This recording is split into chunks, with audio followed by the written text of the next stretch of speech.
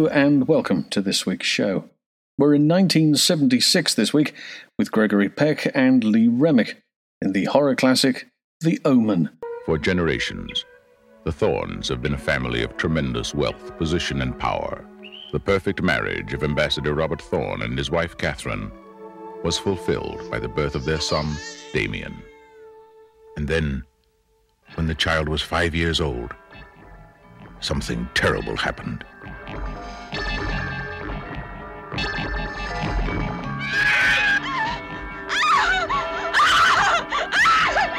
And then it happened again.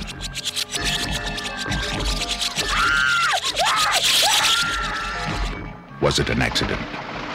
Was it murder? Was it a coincidence? Or was it an omen? Interestingly, the first choice for director was stuntman Chuck Bale, who had directed Cleopatra Jones in the Casino of Gold before embarking on the Gumball Rally. His approach was such that the movie would take a ghoulish, puppet-driven plot surrounding the Hounds of Hell. Alan Ladd Jr., the film's producer, then approached Richard Donner and asked how he'd direct the movie. He said, as a serious thriller. Well, that was exactly what the producers and the studio were looking for, and 2 weeks later, they were in London. When it became clear that the production was due to come to the UK, the production changed again. Alf Joint was brought in as stunt coordinator and would double Gregory Peck and Lee Remick. Vic Armstrong would double David Warner, and Wendy Leach would double Lee Remick and Holly Palance. Look at me, Damien. It's all for you. The first action set piece is at Damien Thorne's birthday party. Children playing on a merry-go-round, candy floss and ice cream. The party is interrupted by Damien's nanny, played by Holly Palance, daughter of actor Jack Palance. She stands on the roof of the main house with a rope around her neck, tells Damien it's all for him. Jumps off, crashes into a lower floor window, and is left dangling.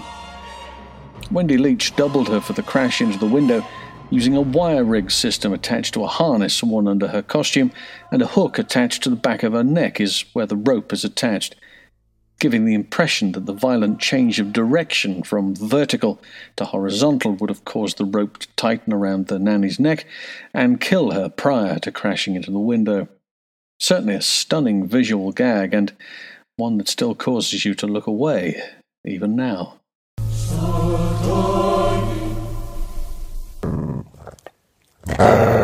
Gregory Peck and David Warner go off to Italy to explore the graveyard, looking for the burial site of Damien's birth mother. Whilst there, they're attacked by Rottweilers. These are the Hounds of Hell. To tell us more is Wayne Doxey, who was the animal coordinator on the film. The dogs were sourced from Ben and Joan Woodgate. Here's Wayne to tell us more. Well, what happened was that they went to these dogs in the States, right, because they'd seen a film called The Doberman Gang. Well, they went to the same people that trained those dogs, right, and then they realised the amount of time it would take to get them into the UK. And because I was involved with Dobermans, and still am, they rang me. And I said, well, I can't get the dogs that you want in the UK to do what they wanted, because they sent me some, I don't think they sent me the script pages as I remember. I think they sent me a breakdown. Right. And I said, you need 6, and then you need standbys for those 6. Okay. So you're going to need 10 dogs. I got in touch with the Woodgates. At the time, they had trained Dobermans and Rotts. Speaking to Ben and told Ben what the breakdown was, and one of them was where I think Gregory Peck was led on the ground and the dogs attacked him. What happened was the Gregory Peck on the ground being shaken and attacked. Right. That was the problem. Okay. So I came up with an idea that if the person on the ground had a rig on, and what we did is we tied the dogs to the rig and then called them off. It would look like they were shaking the body about. Oh, I see, right. And so what we said was that to get dogs that were trained to attack to do that would be very difficult. Yes. Because they probably do the opposite. Yeah. And if we had a stunt guy on the ground, they were in danger. And then what we did was the trained dogs that we had did the attack scene in the graveyard. Right. And all I did was stand there and supervise it.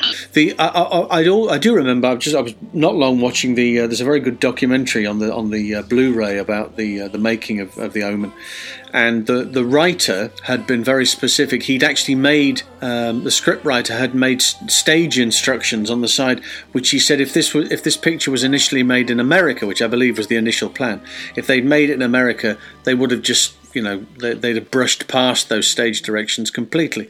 Whereas, because it was made in the UK, he mentioned that in that graveyard sequence, one of those graves needed to have rats scurrying around in a certain particular area, and he said he remembered being on set and they had trained rats.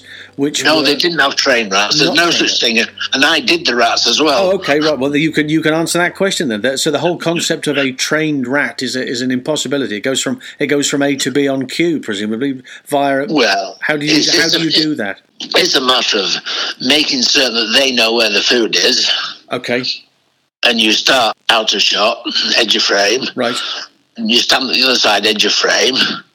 Wave the food around, make certain they smell and know where it is, so that they scurry across to get the food. Okay, so it's merely a simple case of attracting its attention and getting it to go from where it's over there to over where it needs to be over here. A to B, okay. Yeah. Now, the accident that puts Mrs. Thorne in hospital is caused by Damien, and in order to recreate that, it involved a very clever set.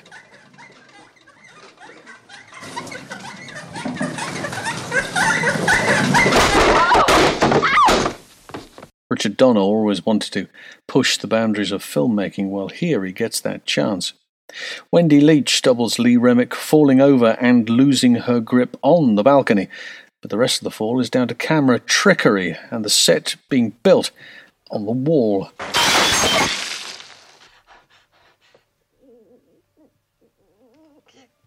Damien!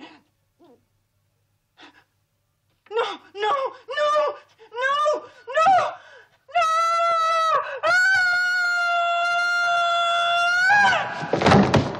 When she lets go, she's on a rig that pulls her backwards and then turns her before she lands on the other wall, which in the film is actually the floor. Kathy, darling, now listen to me very carefully. Do just what I say. I want you to leave London right now. What do you mean, leave London, darling? I don't understand. I've put through a call to the embassy. Tom Portman will meet you at the hospital and bring you here to Rome. Robert, what's happened? What's wrong? Please, darling, just do it. Get ready to leave. Northwick Park Hospital. This is the set for Lee Remick's death scene, and one that is very clever piece of filmmaking. It's a high fall of approximately 60 feet. Stunt coordinator Alf Joint doubles Lee Remick falling from the building, but the landing is where the interest lies.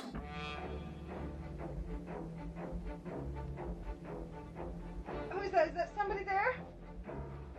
Tom? Is that you? At the bottom of the fall is an ambulance.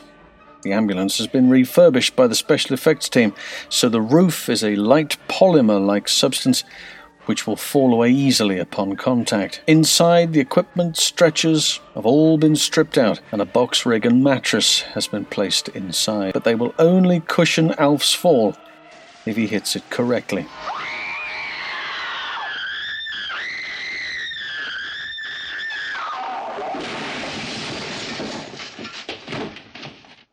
Slowed down with a blood-curdling scream over the top.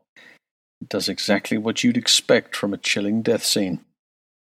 The final cut has the back doors of the ambulance bursting open, where we see the lifeless body and face of Lee Remick staring into camera. Please, Daddy, no! No, Daddy, no! God, help me. Please!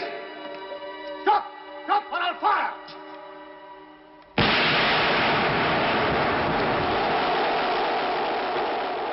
Ironically, Alf also kills Gregory Peck at the end of the film, as he's the plainclothes policeman, fires the fatal shot just before Damien is prevented from turning up in any more sequels. There you go.